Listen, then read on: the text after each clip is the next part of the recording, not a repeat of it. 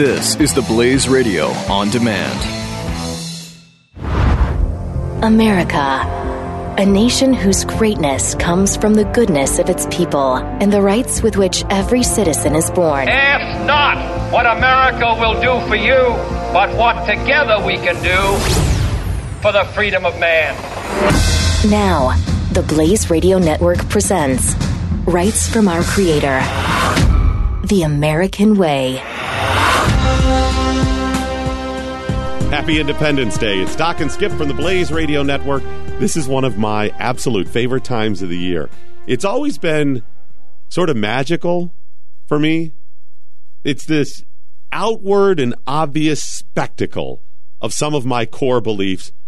And it's also a lot of fun. I mean, is magical too strong of a word? No, not at all. Am I the only one that gets all goofed up on it? No, 4th of July, Independence Day is a special, special time. And if for people who actually know the history of our country and have respect for everything that was created for, no, it is a time of wonderment that should be celebrated and is. So it's big, it's fun, it's epic, and it's all centered around a celebration of what I believe at my very core, with everything I am.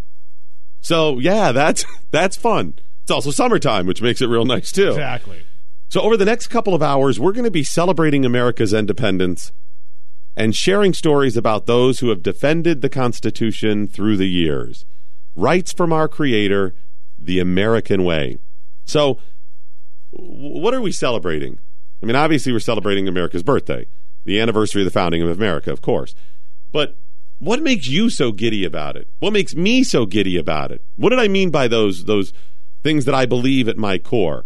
Have you ever really asked yourself, what is it about the 4th of July? Is it just America's birthday? I mean, is it, hey, I'm from America and this is America's birthday. Woo! Is that it? See, because I've never celebrated my state's birthday that much, or my continent's birthday, or my county, my city's birthday. I don't know when it is. You see what I'm saying? So what is it? I mean, what is it about? Well, the founding of America, even if your country is special, even if your country has done amazing things, surely isn't worth that much pomp and circumstance that America gets on its birthday.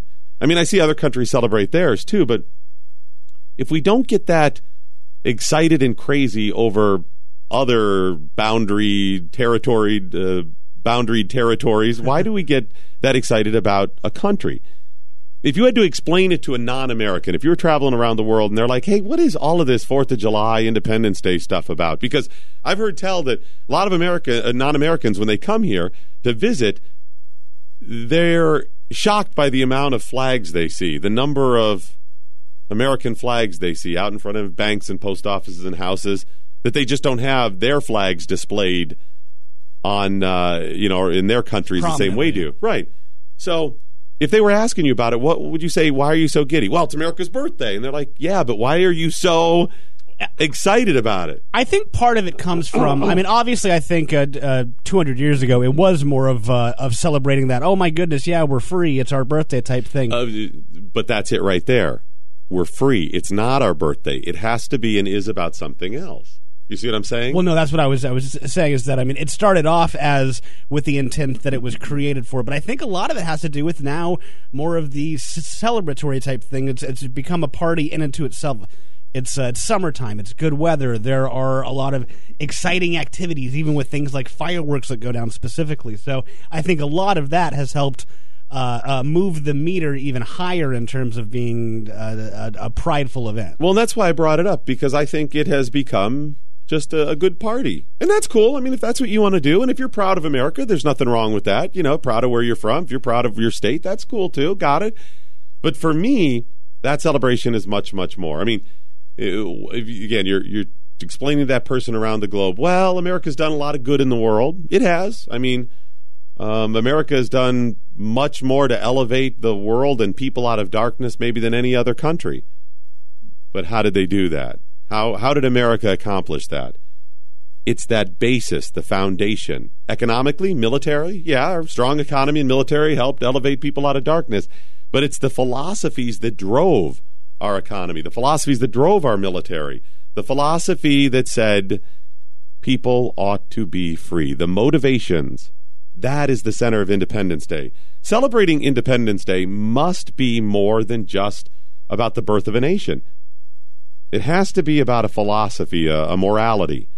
It must be about a new nation conceived in liberty and dedicated to the proposition that all men are created equal. To celebrate a country, a great country, without that ironclad foundation of principles to back it up, would eventually see you defending a country that does wrong. You see what I'm saying? You'd say, I'm proud of where I'm from, and that's great. But where you're from could eventually be wrong. It's like putting all of your faith into a man. I'm proud of that person to be president or whatever. But that person can do wrong. So yes, judge them on their actions. But isn't it their philosophies, the principles, that is guiding you? It has to be about more than just the birth of a nation. It has to be about the philosophies. And what are those philosophies? The declaration that those 56 men made on that sweltering July day said it best. All men are created equal, endowed by their Creator with certain inalienable rights, that among them are life, liberty, and the pursuit of happiness. So wonderfully written, so beautiful, and yet so few people now actually understand it. They confuse that all men are created equal, thinking that means outcome, or not all men are created equal. I hear that quoted all. You ever hear that one? Mm-hmm. You ever hear that? That's not what it's about. Let's dissect this for just a moment. And if you understand this already, I apologize. This is for those who don't. I don't know if it's purposely mistaught or just misunderstood, but it's really confused at times. That statement in the Declaration of Independence means that each of us equally has been given by God rights that are absolute. That created equal thing, it's not equal outcome. Not everybody's going to throw a football 70 yards. Not everybody's going to be rich. Not everybody's going to have. Not everybody's smart. Each of us equally has been given by God certain rights that are absolute. They cannot be separated from us unless they are taken by another or we voluntarily give them up. They are inherent in us upon our birth. God gave those to us. That is the all men are created equal. We all have those, and those are, in part, life, liberty, and the pursuit of happiness. You have life upon your birth, even if it's only for a second or if it's 100 years. And you have the freedom to follow your own path as you see fit. That's it. That's the big dog. It is amazing. It's powerful. It's a big thought, especially in the 1700s, that not a king would tell you what you could do, or some other person with power on earth. That each of us are the same. There's no feudal system. We all have the ability within us by God to follow our paths and use what talents we have to do whatever we want, except if we're infringing another's. Absolutely spectacular, beautiful, and revolutionary for the time.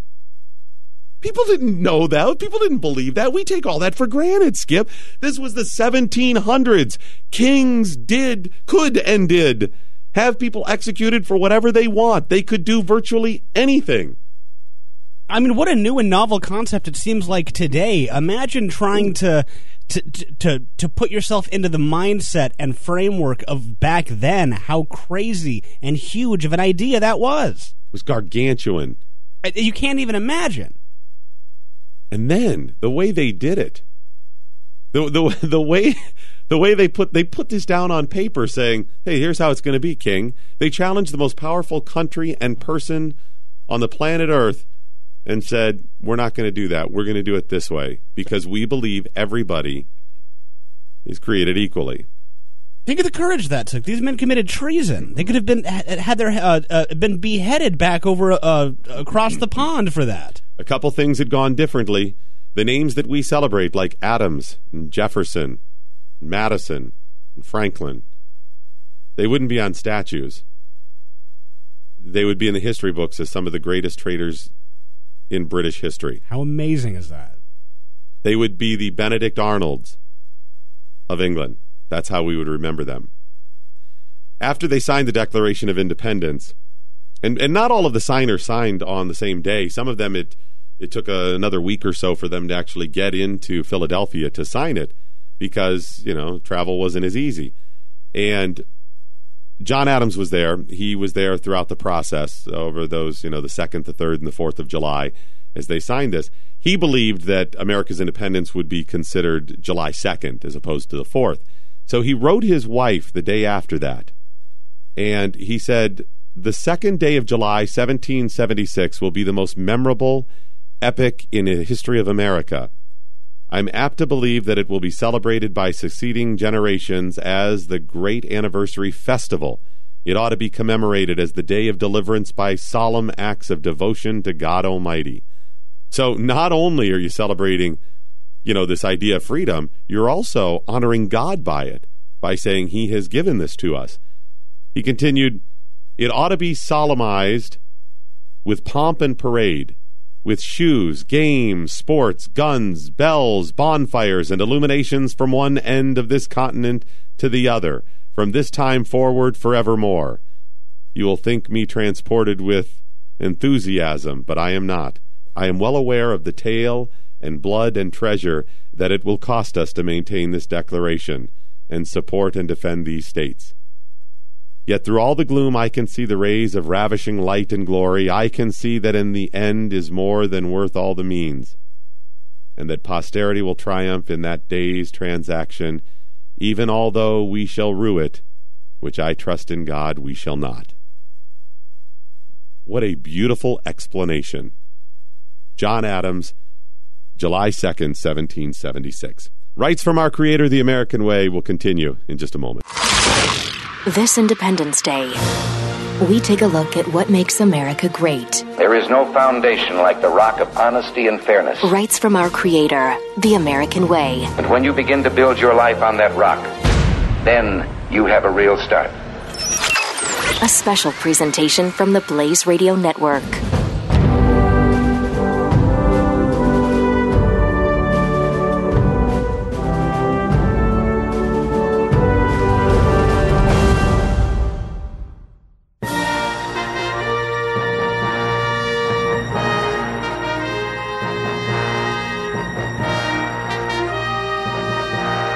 Rights from our Creator, the American Way. Hi, it's Doc and Skip, regularly heard on the Blaze Radio Network. If you want to find out more about us, go to theblaze.com/doc. That's theblaze.com/doc. I want to tell you about a guy that you're probably not familiar with, but I'm pretty sure you know some of the things that he's famous for saying. He was a cheerleader for America and the principles of freedom, the ones that we celebrate today and this weekend. He was a doctor, he became an importer, and then a teacher. He was an arms dealer. He was a writer, a political activist during the French Revolution. He was a farmer, a horticulturist that became a secret agent. And you quote him all the time, and you probably don't even know his name. Between 1757 and 1775, Benjamin Franklin went on a bunch of mission trips to England. I mean, these guys were really well-traveled. And while in London one time, he met an Italian doctor. The doctor's name, Filippo Mazze.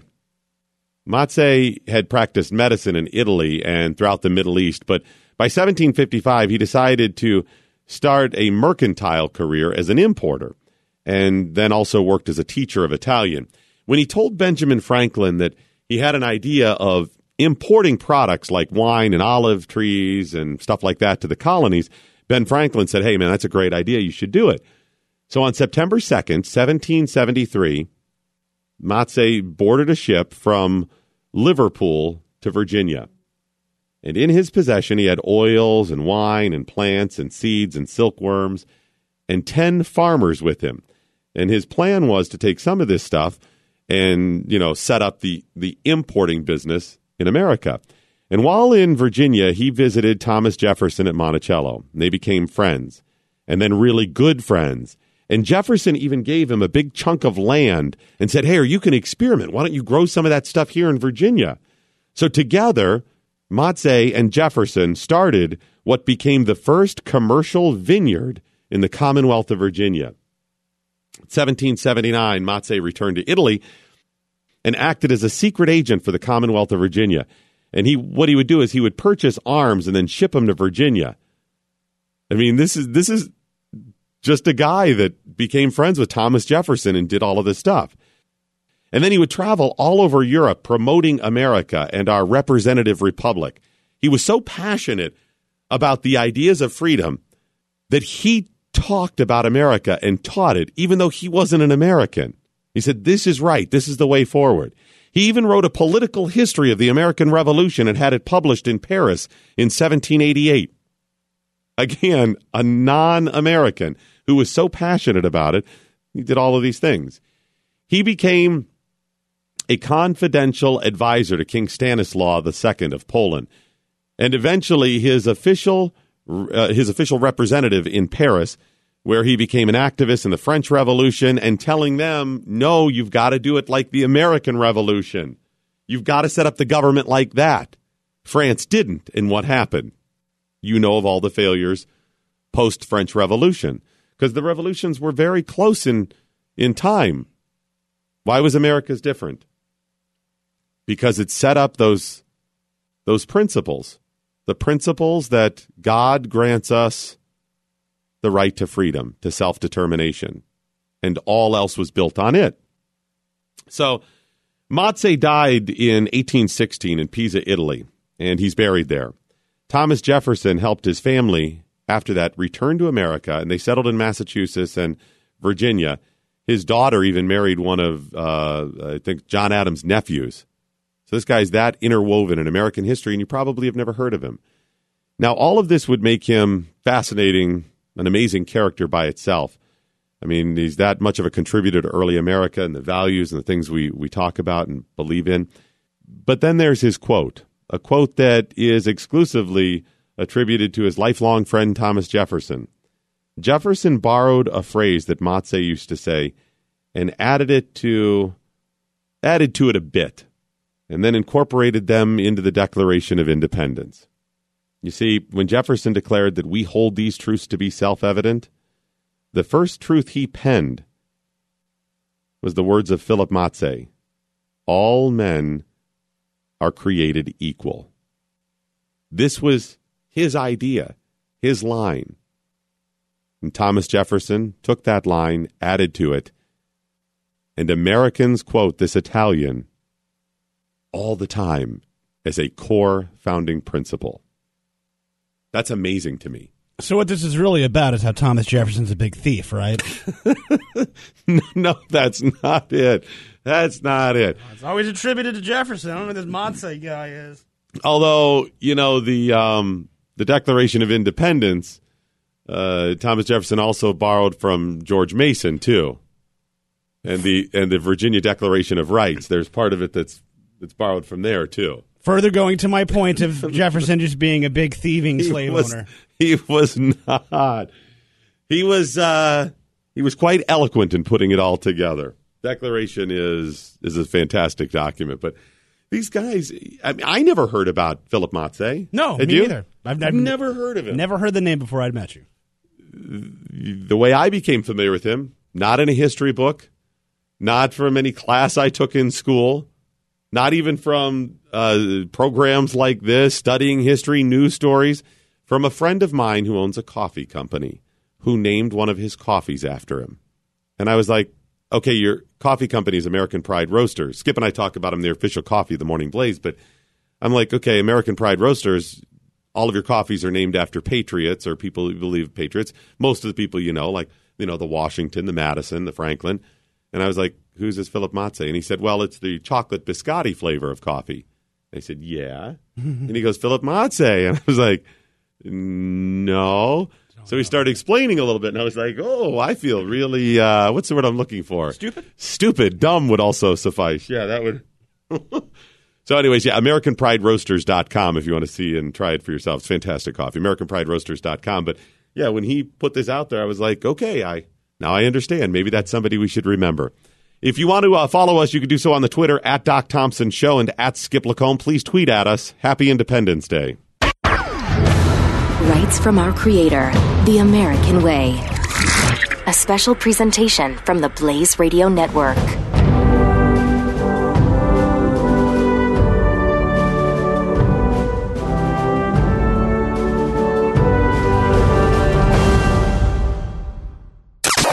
Don't miss Pat and Stu. If you're crossing the border in the desert heat, and it's 110 or 117 degrees, and you're hot, and you're tired, and you're thirsty, how about this? Stay home. Okay? Don't come here. You hate Pat and Stu, weekdays at 5 p.m. Eastern on the Blaze Radio Network.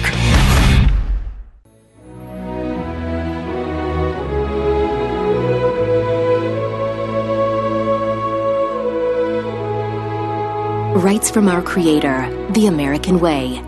A special presentation from the Blaze Radio Network. Heard on great stations, coast to coast, this is Rights from Our Creator, The American Way, a radio special broadcast on this Independence Day weekend. I'm Doc Thompson along with Skip LaCombe, and joining us now is former CIA analyst and Blaze Radio Network host and our colleague, Buck Sexton. Buck, in your travels, you've probably encountered many people that you would say, in a notable way, have defended the Constitution. I had a fair amount of personal exposure to those who were on the front line, literally on the front lines of that fight in both Iraq and Afghanistan. And it is an awe-inspiring thing to be around people who day in and day out are taking such tremendous risks. And you have a real understanding of it, too. I mean, the sacrifices, yes, of course, the sacrifices of possibly being killed in action and being wounded in action, but also the day-to-day sacrifices of being away from family and the strain that can put on marriages and on relationships. And it was just a tremendous thing to see that there were so many people who were so devoted to this idea, which is what America really is. And I think it's important to keep that in mind. It's certainly how the founders saw it, right? This is all just an idea that we buy into, that we understand is based upon rights that come from God, rights that are ours as human beings. And the genius of the founders was the decision to seize those rights and to set them down always and for all time in writing. And that's how we got our Constitution. And I remember also sitting down with somebody I grew up with, and this was years ago, and I had gotten back from my first period of time in Iraq, and I was doing on the intelligence officer side as a CIA analyst. So it was a different circumstance than how military serves. Just to be upfront and clear about that. Just I viewed my role and did the best I could to support the warfighter in his and her day-to-day operations, and provide them with the best information, the best intelligence I could. And I had this friend, and we had lost touch. We grew up together here in the city. I always thought he was kind of a shy guy. I grew up in New York City. He also grew up in New York City. He was a shy individual, not somebody that I ever would have thought later on. Well, I'm getting a little ahead of myself in the story. He was always nice and a good guy. We were friendly. We grew up together. We lost touch really in high school and college. And there aren't that many people from Manhattan, where I grew up, where I'm from, who make the decision in any context to serve their country, whether in the military, State Department, intelligence agencies, anywhere else. It happens, but it's just not as common as it is in other parts of the country. And I remember I knew that this guy, this friend of mine, we'll call him Bob. I knew that Bob was over there, and he had been a Marine. And he had been a Marine officer leading at the tip of the spear in Anbar province at a time when to be in Anbar province was to be involved in some of the toughest fighting, some of the nastiest fighting of the entire Iraq War. And I reached out to him, and I wanted to sit down with him and have a chat. And I remember I figured we would have a beer. He had since gotten out of the military, because I had reached out to him when I knew he was no longer an active duty Marine, but we had never really talked about his time over there. And I sat down with him. We had a beer at this place where we all used to go. And I'll tell you this too: we all used to go when we were in high school, so there wasn't really a lot of ID checking going on for the beer, but that's okay. That's a separate discussion entirely. We all used to go there, and it was a well-known place. And we sat down, and I was just in awe. I mean, this is a guy who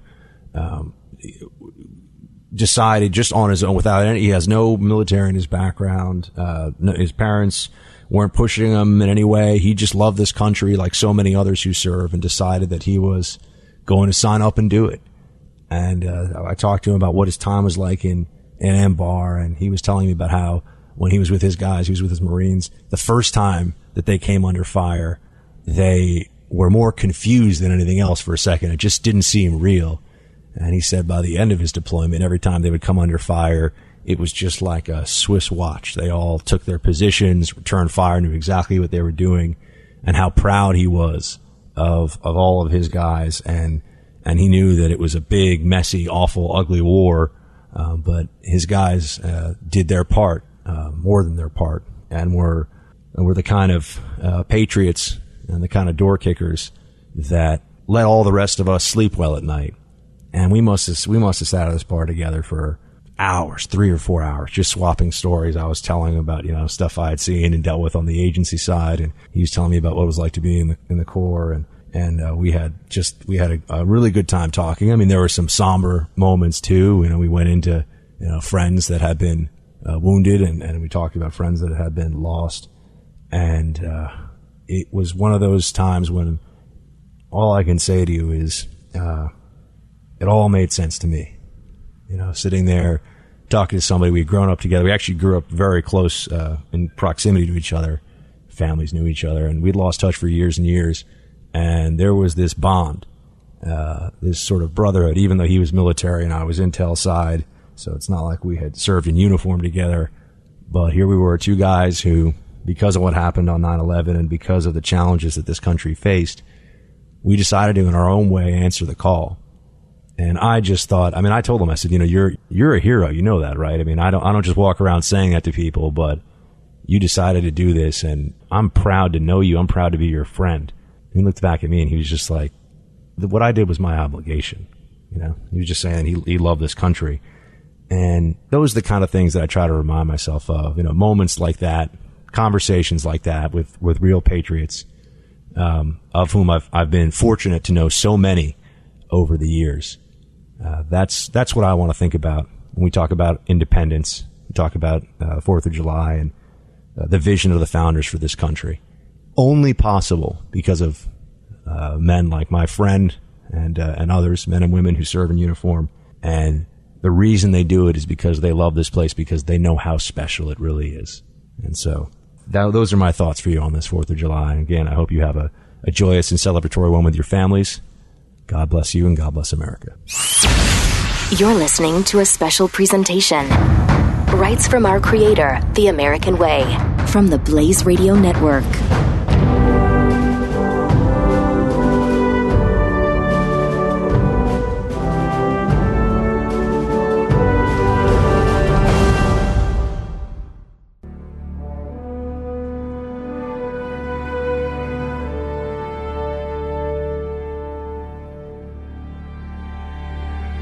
We now return to Rights from our creator, The American Way. Hi, it's Doc and Skip from the Blaze Radio Network, celebrating this Independence Day weekend. So, Mr. LaCombe, what are you going to be doing this weekend to exercise your personal freedoms that are protected by the Constitution? What are you going to do? You mean, what am I specifically going to do to That's right. exercise? Use them or lose them, buddy. What are you going to be doing? Let's make a list. I want to hear about them. Even mean? I'm going to probably go to like a barbecue or something. Listen, I am going to be... You don't even appreciate your constitutional rights. You really don't. I do. I just don't know how I am going to be exercising as many constitutional rights as I can this weekend. As many as possible. How are you going to do that? What am I doing right now? What am I doing? Okay. Blah, blah, blah. Okay. Number 1, amendment to the Constitution. Number 1, freedom of speech. I guess you could even argue press on that even. I probably could, exactly. Broadcast press. It's not traditional press. So you and I are kind of assembled here peacefully at this point. So currently peacefully assembled. I have prayed already, and I will likely pray more this weekend. I have not petitioned the government for a redress of grievances. So we probably should, though. We've got some grievances. We could, yeah. Okay, I'm going to write that down. So far, 5 of the first amendment to the Bill of Rights, I'm covered. I'm good. I'll work on it. Number 2, right here, baby. Oh, okay. Right here. Yeah, so I'm good there. Okay, here's my promise to you. that when the police show up to my family's house, as they inevitably will at our barbecue. Any Thompson family gathering usually. Right, there's many police involved. I will make sure that they have a warrant. I will make sure. So I'm covered on 4 as well. All right, okay. That works too, you know. Plus, I will not be searching or seizing anything myself. Are you sure? Yeah, exactly. There's no chance you might need to seize something? Yes, that is absolutely right. I will also make sure that in the ensuing court case that comes out of the barbecue and the warrant and whatnot, that I will not self-incriminate myself. I will not let them try me twice. Okay. Anything like that. I will have due process. It'll be a grand jury and so on and so forth. So I'm covered on 5. 5 is covered too, which is good. You know, you want to make sure that, any legal fallout is taken care of the right way. And I feel fairly certain there will be a speedy trial. So 6 is good too. We're good on 6. Okay. And there will probably be a trial by jury, so I feel very covered on that. Fines and bails on number 8. So, you're with me on all of that, right? No, absolutely. Yeah. Now, I want you to notice something here, okay? I want you to look what I'm doing here. You see this? You see this? I'm swinging my fist around. See this? Look, I'm making that sound. Okay, well, why are you doing Seeing this? Look, I'm wearing a green shirt today. See this? This is all number 9, baby. I got a phone on. I'm sitting in a chair. Oh, because the right's not enumerated. Okay. That's right. Okay. Number 9, the Bill of Rights. Just because we listed stuff here doesn't mean those are your only rights. So all of this other stuff I'm doing, I'm wearing a ring, I got a short haircut, all of this, Skip, number 9, baby, number 9. That's basically a limitless number of constitutional rights that you can perform and take hold of. That's right. You breathing right now? I am. You doing that? Okay, good. You wearing a white shirt? I am. Excellent. Number 9, baby. You're going to be covering 9 like there's no tomorrow. Look at this. Taking my shoes off. Number 9. Number 10. Number 10. Yep, I'm going to go ahead and make sure that the federal government isn't overstepping their bounds. My state definitely is going to have, it's going to have its say, Skip. I'm going to always make sure of that. That one's always pretty solid, too. All right, I'm going to jump ahead of here a little bit, okay? Number 17, Skip, I want no part of this. No part of number 17. 17th Amendment? Nay. Oh. Nay. Direct election of senators? No. No. This old document, too. This old document written. They don't know what they're talking about with that. In fact, I may stop voting for senator from now on. That may be my silent protest from now on. From now on, when I go to vote, just not voting for senator. I'm not supposed to. 17th Amendment's wrong. I shouldn't be able to, so I'm not going That's to. right. States you appointed. States have a voice in the government then. All right, jumping ahead. Am I, Skip, at this moment, manufacturing alcohol within the borders of the United States? Are you currently? Right. I don't believe so. Okay, so I'm covered on 18. But if I choose to, I'm covered by 21, the repeal of 18. There you go. Good to go. Good to go. I like that. I'm a little stuck on this 19. 19. Well, I guess the cat's out of the bag. The horse is out of the barn. What are you going to do? Probably. Right? At this point, it's going to be hard to go back. Even though that's probably the right thing, it's going to be hard to go back. Suffrage, of course, number 19. I will proudly stand up for women and their right to vote.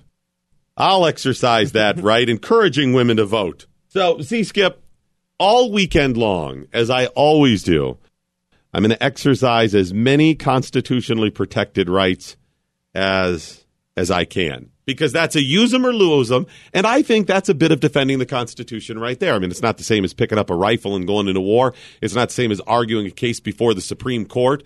It's not defending at that level. But see, if you're using your rights, you're exercising them, and that is a bit of defense of the Constitution. If anybody challenges you on it, number 9, baby, sorry, right? You're putting it out there. You're defending those rights by using them. But how can you use them if you don't know about them? And most people do not. So what I would encourage you this Independence Day weekend and moving forward, that you exercise your rights. Learn them, know them, teach them to your children, and then use them. I joke about number 9, but it is absolutely brilliant. It is one of the most significant parts of the Constitution. And if you don't understand what happened, there was a debate as they were writing the Constitution. Brilliant. Of saying, hey, and I love the people like Patrick Henry who stood opposed to the Constitution. You're like, what are you talking about? I revere this thing. And his argument was, listen, people are going to bastardize this thing. If you he opposed the Bill of Rights to the Constitution because he said, listen, if you write these rights down, people are going to think these are your only rights. Look at the arguments we have over the Second Amendment, Skip. Arguing the letter of the law versus the spirit of the law, back and forth. Well, what does well-regulated militia mean? What was a gun of the time, right? All of this stuff.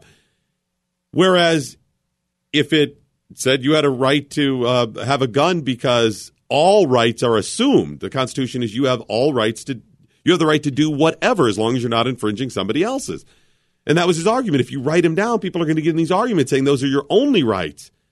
And they said, but we want people to know specifically some of these are really important. We have to lay these out. And they went back and forth. Number 9 was the great compromise on that. Okay, here's what we'll do. We'll write down some of these rights that are really, really important. Really, really important. But we want to make sure people know those aren't your only rights. And therefore, number 9, just because we listed something here in the Constitution because we think it's specifically very important that you know, that doesn't mean those are your only rights. Your other rights are absolute. Whatever. As long as there is not a law directing against it, as long as there is not, something in the Constitution that says other, that prohibits it, or you infringing somebody else's, you can do it. It's genius. Wonderful. And then, of course, 10 with states. But it's funny how completely lost it is. Learn the rights, teach your kids, and then exercise them this Independence Day weekend. Doc and Skip on the Blaze Radio Network. This is a special presentation, Rights from Our Creator, The American Way, from the Blaze Radio Network.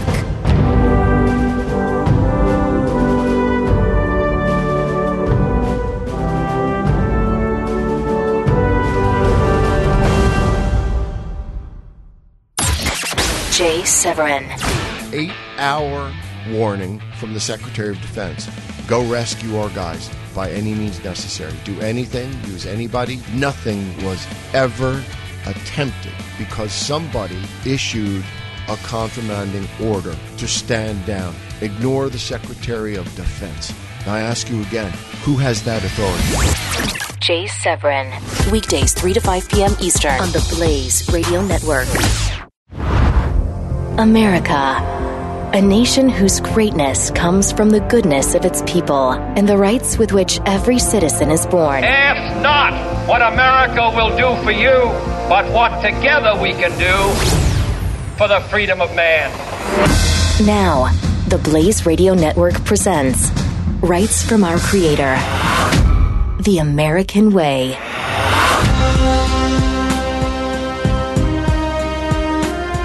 Hi, it's Doc and Skip, regularly heard on the Blaze Radio Network. If you'd like to find out more about us, please go to theblaze.com/Doc and Skip. That's theblaze.com/Doc and Skip. And please follow us on Facebook and Twitter as well. On Twitter, it's at Doc Thompson Show or at Skip LaCombe. And on Facebook, it's facebook.com/Doc Thompson Show. And it's facebook.com/ What is it? Skip LaCombe. No, it's Skip Radio. Oh, well, thanks for being consistent on that. Appreciate that. That keeps it nice and simple for us. Appreciate it. We're talking about the Constitution specifically on this Independence Day weekend and people who defended the Constitution. Have you ever heard the phrase, the American experiment?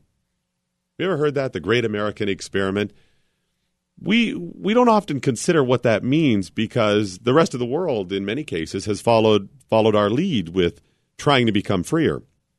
Still, many places of the world where people are oppressed, but there's a lot of constitutions or laws that were modeled after the U.S. Constitution. The American experiment is the question in the 1700s, can people self-govern? Revolutionary idea, brand new. They didn't even know if it was possible. I mean, it'd be like if you had the professors of today back then appearing like on MSNBC. Well, I don't know if it's even possible for people to self-govern, right? That's what they'd be saying. Trust me, those professors don't want people to really self-govern. They don't.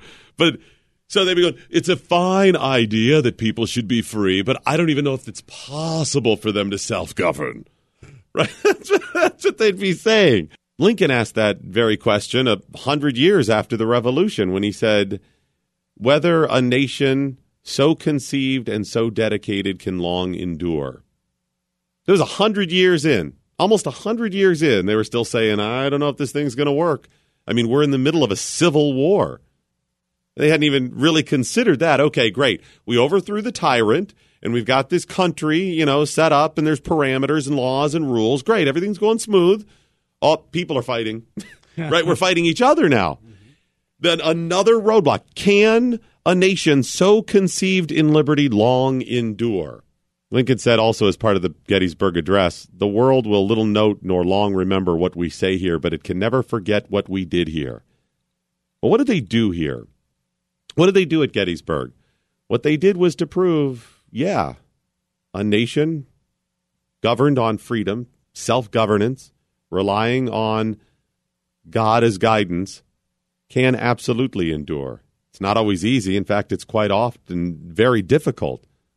But it can happen if you're dedicated. Which brings me to the next person I want to talk about that defended the Constitution, and it's likely somebody you don't know a whole lot about. At Chancellorsburg during the Civil War, this is just weeks before Gettysburg, Robert E. Lee had been humiliating the North. I mean, just whooping their ass. And at Chancellorsville, he pushed them all the way back toward Washington. It was the Army of the Potomac in that region, and it was the premier army of the North. And they were losers, really.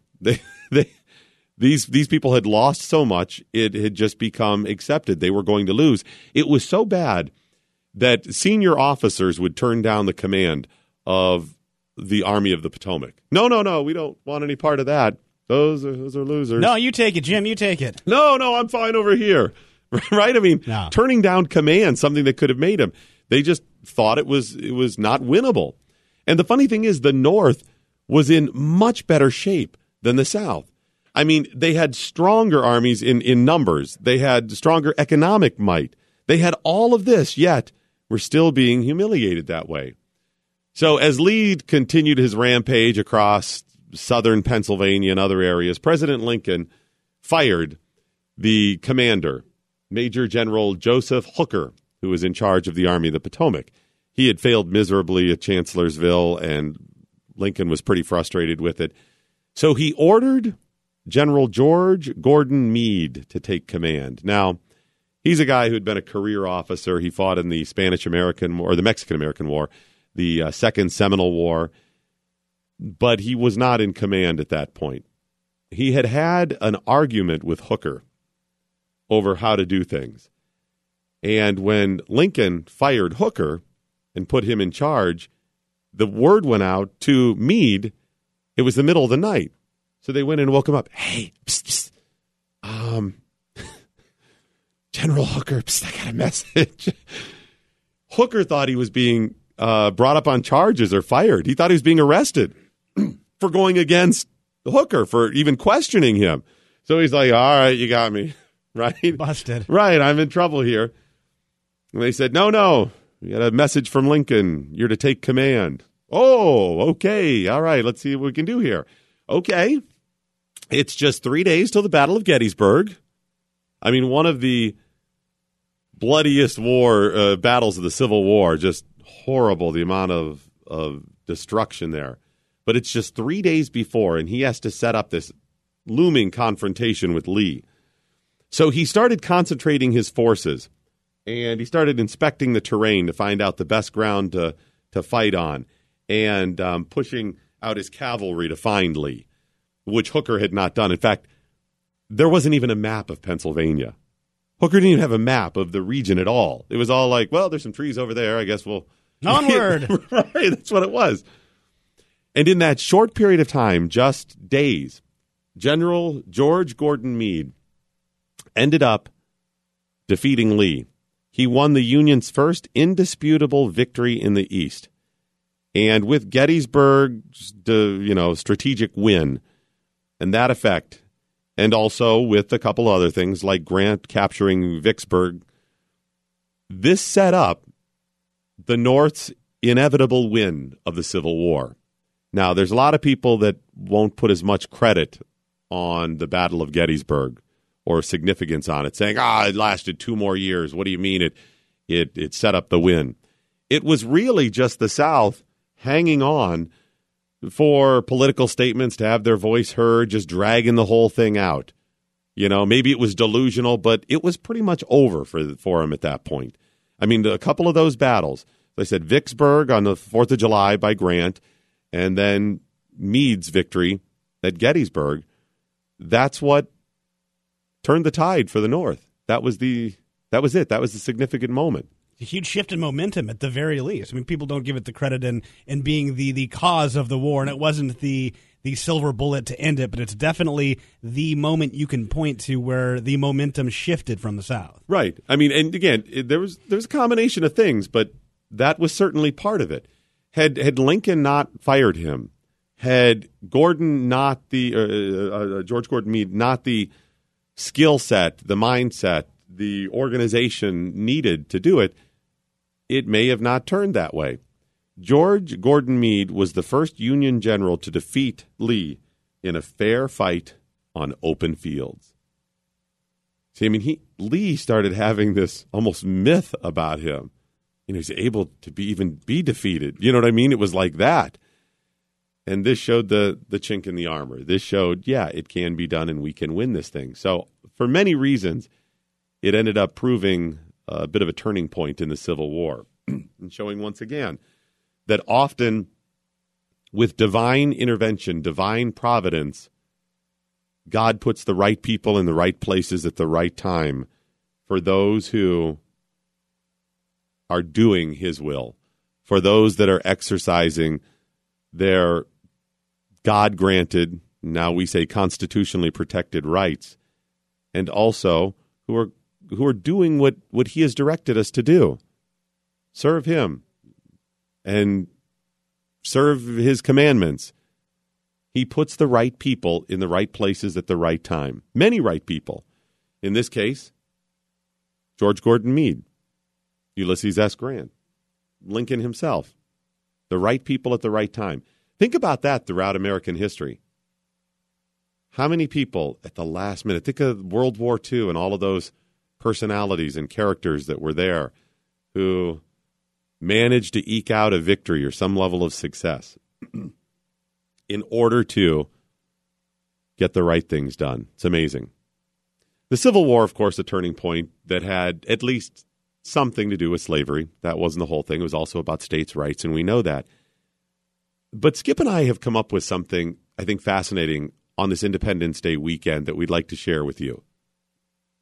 Often I get very frustrated when there are minorities in America who do not share my reverence on Independence Day weekend, how I'm fascinated by it and amazed by it and give it so much power. But it finally dawned on me, they don't, because that's not their Independence Day as they see it.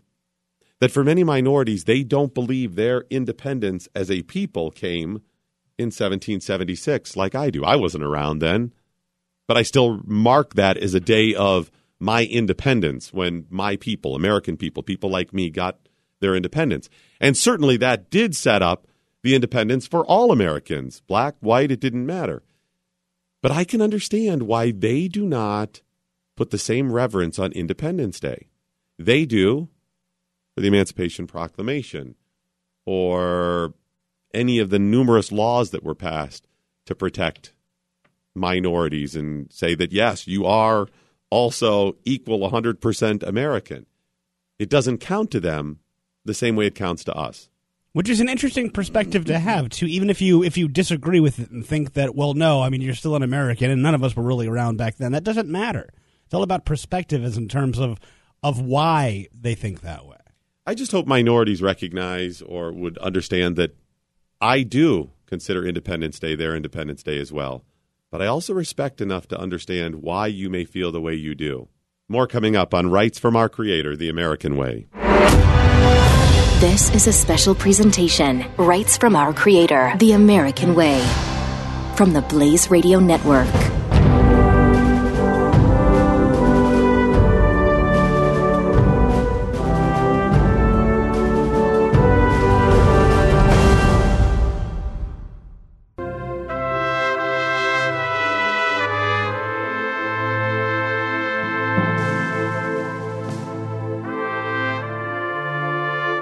You're listening to a special presentation, Rights from Our Creator, The American Way.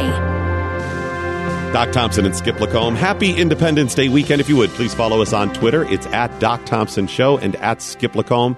Often we'll use the hashtag What I Learned Today, but please use the hashtag Independence Day as well. Joining us now from the Blaze Radio Network and the Blaze TV, one of our favorite people, Lawrence B. Jones. Lawrence, from a millennial perspective, how are we doing at defending the Constitution? Are we doing better or are we doing worse? Today is a difficult day in America because there was once a time where we were able to stand together on that document, and that is the First Amendment. But sadly, political correctness is destroying what we stand for. And as a young man that just came from a college campus where there is something called safe spaces, where you're not able to say certain things that would offend people, something that you believe is called offensive, and you can be kicked off a campus. On college campuses, there is something that is called cultural appropriation, where one race or one group of people owned a certain part of culture. Many of you may remember a young man at a university recently who decided that he wanted to wear dreads, and Black Lives Matter decided that they were going to attack the kid because black people apparently own dreads, despite many cultures throughout time having dreads. And so they use this as a tool to conquer people. Many of you maybe remember the religious freedom attacks that have happened this year and last year. Oh, in the year before that. And it has become a topic of discussion on what private businesses that decide that they want to stand for Christ can do. You may remember the Memories Pizza story. And this was a story that the Blaze TV as well as the Blaze Radio decided that we were going to take a stand. A little pizzeria out of Indiana had a journalist that asked them a hypothetical question. They chose this small pizzeria in this small town, and they went to the owner of this pizzeria and asked, would they serve gay people? And the owner said, yes, we can serve gay people. Well, they noticed that was a cross outside of the business. And they asked this owner, would you cater a gay wedding? Now, many of you know people typically don't have pizza as the main course for their wedding. But this journalist that wanted to push a progressive agenda asked them this question. And they said, I'm sorry. Although we will serve gay people, we could not cater a gay wedding because it's something that we simply can't do because of what we believe. After that, they released this interview, and people in the press, liberal sources, decided that they were going to threaten to set the place on fire. They decided that they were going to give these people death threats simply because what they believed. People decided that they were going to destroy the business and its name by infiltrating the Yelp comments that are used to review businesses. And people that didn't even attend the business, didn't even go and eat the food, decided they were going to leave nasty comments. We were at a crossroad. Would we stand with the right of people to use their religion in their business, their private business, or will we let the progressive press and liberal media destroy this business. The Blaze and the Blaze TV and radio decided that we were going to create a GoFundMe account. And through that GoFundMe account, we raised from patriots almost $1 million to help that business. And many people in the press came after me and Dana Lash and many other people that belong to Pat and Stu and Glenn, because they said, why would you stand with such bigots, not knowing that there were actual gay people that stood with us because they wouldn't want to cater an event that was homophobic. There were people that stood against the radical agenda. And so as we progress, as we celebrate this holiday, I ask, who will stand? Will we crawl in a corner and crawl up? Or will we recite the First Amendment? Will we stand? Will we pledge our lives and our fortunes and our sacred honor? Will we defend this Constitution, foreign and domestic? We have people that are of a radical ideology that are trying to fundamentally reshape America. So I have to ask, who will stand? Will you stand against tyranny? Will you stand against those that want to fundamentally change America? That's the question I have for you on this holiday. Lawrence Jones with the Blaze Radio Network.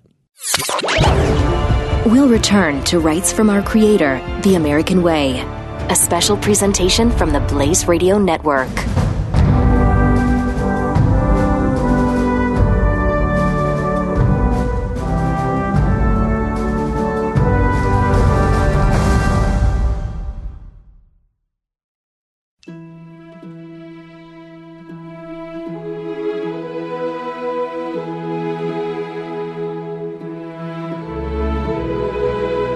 Rights from Our Creator, The American Way. Hi, it's Doc and Skip. Thanks so much for joining us this Independence Day weekend. Also joining us, Pat, Stu, and Jeffy from the Blaze Radio Network with their thoughts on people defending the Constitution. It's an amazing time as we look at our constitutional rights constantly being eroded by people who want more control. And it's funny because you see constitutional rights are there for a reason. They're there to annoy liberals? No, not to annoy liberals. Really? They are there to make sure the government doesn't do more than they're supposed to do. There's an example from fairly recently. Joe Manchin, the senator from West Virginia, who's, again, one of the more conservative Democrats out there, said the problem with guns is that it's due process is the problem. Now, due process... That is an amazing statement from it really is. Anybody, let alone an elected official. And he went on to say this, and this, obviously, you'll remember from the legislation, a 5-year period in which if you were ever on the no-fly list, you might not be able to get a gun. And there was that whole debate. The issue is not about that. Due process is there for a reason. It's due to you. It's your right. And those rights in the Constitution are there to protect the American people from people like Joe Manchin when they get emotional and just start grabbing for your power. That's why those lines are bright and they're there. And you're supposed to know that you can't cross them. Doesn't seem to be the way that people think about things anymore. No, and they kind of look at the Constitution, it seems like many people, as guidelines rather than, this is set in stone, people. This is not a guideline. It's like gravity. It's not just a good idea. It's the law. Well, they make you feel like a bad guy, right? I mean, they do that on television and movies all the time. When the police come to a home and they say, hey, can we come in? And they make the person who says, do you have a warrant, look like the bad guy. Yeah. But really, due process. Yeah. Go get a warrant, then you can come into my home. Yeah. And I think fundamentally, it's not like, hey, these old people, they kind of came up with a great couple of rules. that we should follow. The people in the old wigs and stuff back in the day. Mm-hmm. No, these are God-given rights. They are fundamental to us as individuals. And it's important to note that because our founders came from a place where there was a king in place who just made decisions. He wasn't beholden to anyone else. This sounds so foreign to me right now. I know, right? You're saying a guy who leads the country just makes decisions unilaterally and just doesn't have to worry about anybody challenging him on it. So he could make a decision and then change his mind and make a different decision. And then the next king could do the same thing. Well, in America, they believed that certain things were natural law, meaning coming from nature or the creator of nature being God, and they can't be taken by any man. Now, they could be altered or changed if you went through a certain process, which we have. And have been. And have been. Yeah. We started out with 10 amendments. Mm-hmm. There are now 27. So it has happened. It's fairly rare because in 230 years, 17 amendments aren't that many. And it's designed to be that way. Yeah. There's not supposed to be a lot of changes because most Americans agree the Constitution's a pretty solid, pretty good document. Yeah. And it's supposed to be basic. I mean, it's not supposed to control every aspect of your life. It's not supposed to be everything. It's supposed to say, here are its limitations. That's what it is. Mm-hmm. Sometimes the amendments are not so hot. Right. The 16th would be one I would That's point not out. So hot. Not so hot. The income tax, not a good idea. No. But, that it's still, there is a big process. It's not easy. It's not supposed to be easy. Yeah. And unlike every other, you've gone through this before, Pat. We are the oldest constitution on Earth. Right, by far. And every other constitution has been changed, not amended, but torn up and thrown out how many times? Well, just in the Soviet Union / Russia, since 1917, they've had 7. Wow. 7. Think of that. Right. I mean, it's pretty... And just a couple of years ago, Iceland went through a new constitution. And do you remember how they came about their constitution? You want to do that social media, right? Twitter. Hey, tweet us with what you think would be a really good idea. Okay. That's why they have the Kardashian Amendment, which was, I thought, interesting. That is why. It's an important thing. And of course, when we talk about Independence Day, and everyone likes to call it July 4th, and it's the day we have picnics. But it is a lot more than that. And, it would be nice.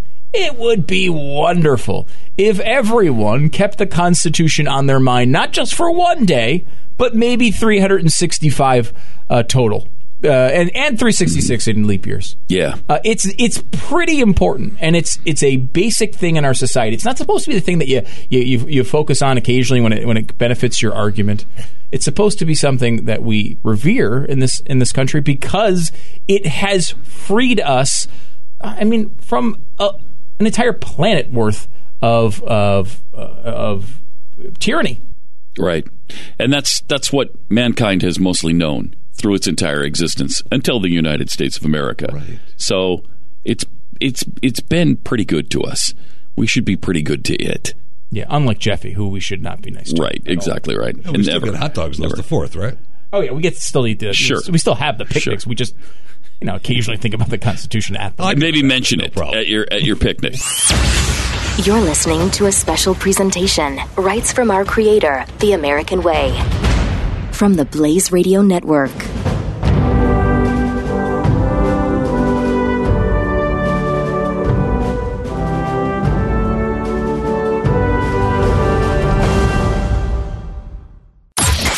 Buck Sexton. But the left doesn't even say now you can't make fun of certain cultures, lest you be called a racist, a xenophobe, or whatever. But they never stop, right? They're never actually content with whatever cultural victory they have. So now you have to add on top of that, you can't even praise, you can't even be happy for, you can't even be a part of indulging in aspects of a culture that you may really love. Buck Sexton. Weekdays, noon to 3 p.m. Eastern on the Blaze Radio Network.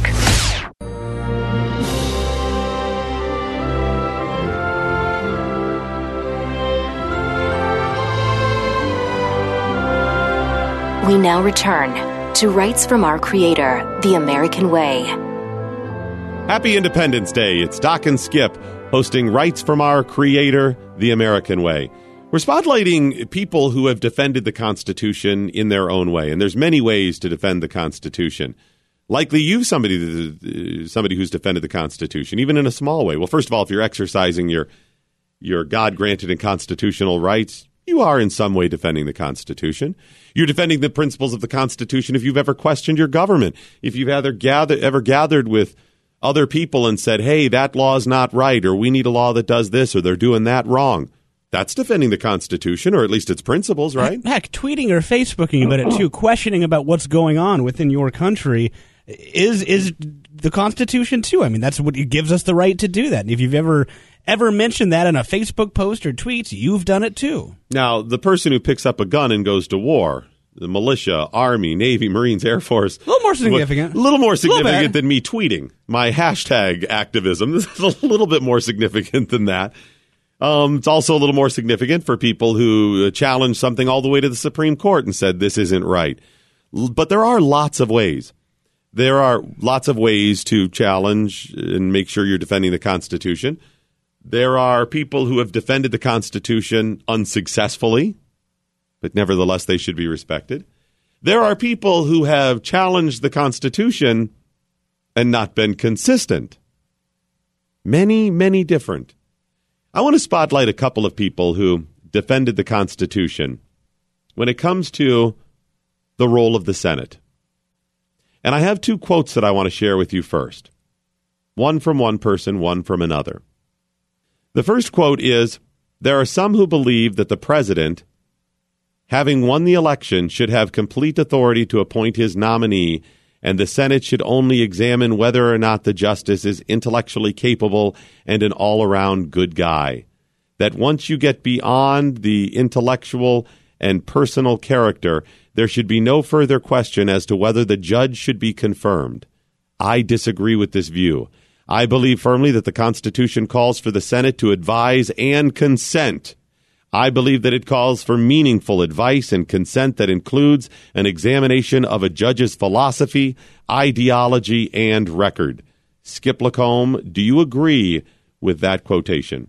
Yeah, absolutely. I do too. I mean, I think it's hard to argue against that when you break it down to its most basic level. Well, and it's twofold. It's constitutional. Mm-hmm. I mean, that quote is siding with the Constitution, number one, and also it's philosophically right. Here's my second quote. The framers clearly intended the Senate to serve as a check on the president and to guarantee the independence of the judiciary. The Senate has undisputed right to consider judicial philosophy. Do you consider, or do you agree with that, Skip LaCombe? Yeah, I would say so. Okay. I agree as well. The framers did clearly intend for checks and balances. They did clearly intend for the Senate to have a check, a balance of power over the president's nomination. The president nominates with the advice and consent. And the Senate does have the undisputed right to consider judicial philosophy. I agree with that. Even if that's not always in practice the way they were exactly planning on it, that's at least what they had set up. See, those two quotes are from two people that you may have heard of. The first quote is from President Barack Obama. The second quote, Vice President Joe Biden. You see, President Obama argued in saying, I believe that it calls for meaningful advice and consent that includes an examination of a judge's philosophy, ideology, and record. He passionately argued that when he was a senator. And Joe Biden, when he was a senator, argued that the framers clearly intended the Senate to have those checks and balances on the president. He absolutely argued it when he was a senator. But when they ended up over in the executive branch, everything changed. So here's two people who truly, regardless of why, were defending the Constitution when it served them. That's a problem. People using the Constitution when it benefits them, but not using it when it doesn't benefit them. I'm looking for consistency. You get that from strong leaders with good, strong moral character and foundation. So if you're looking at somebody who is saying something as accurate as President Obama or Vice President Biden, they were right at the time. They were supposed to advise and consent. Joe Biden basically started a concept that they called borking after Robert Bork, who was a nomination of President Reagan's that they didn't end up confirming. They bounced him out of there because his ideals were too conservative. They were too strong, right? And borking is where you just basically filibuster the nominee and never confirm him. Joe Biden basically started that, fanned those flames in the Senate, passionately defended that, and I agreed with him.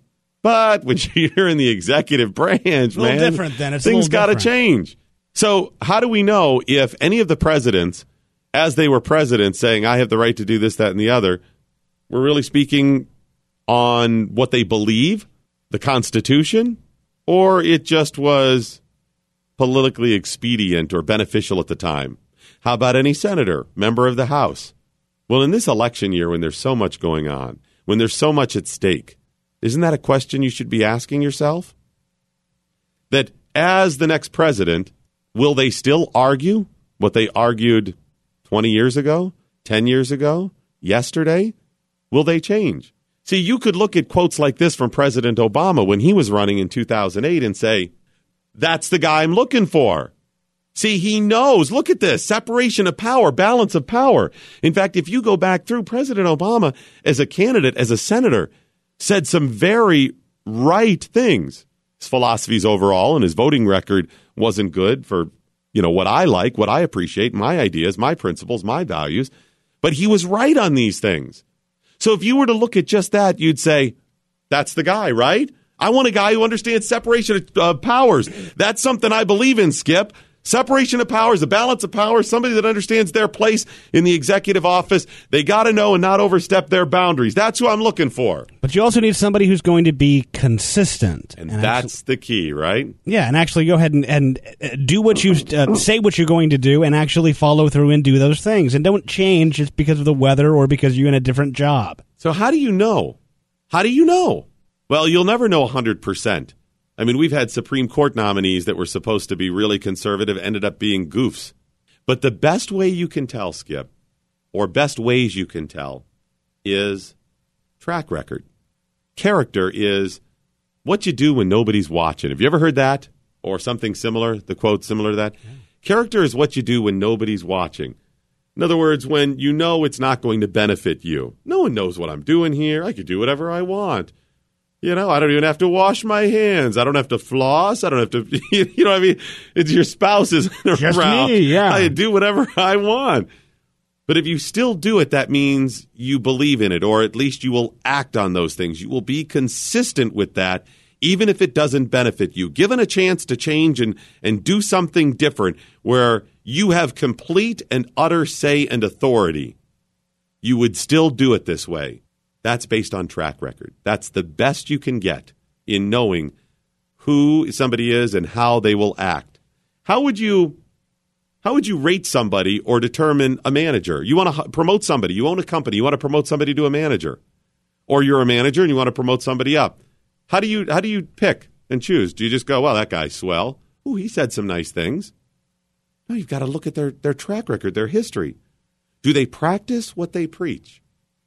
Well, as we on this Independence Day weekend consider who has defended the Constitution, that's a good question to ask as we head into this November's election. If you would, please follow us on Twitter. It's at Doc Thompson Show and at Skip LaCombe. At Doc Thompson Show and at Skip LaCombe. We're happy to be hosting Rights from Our Creator, The American Way. You're listening to a special presentation. Rights from Our Creator, The American Way, from the Blaze Radio Network.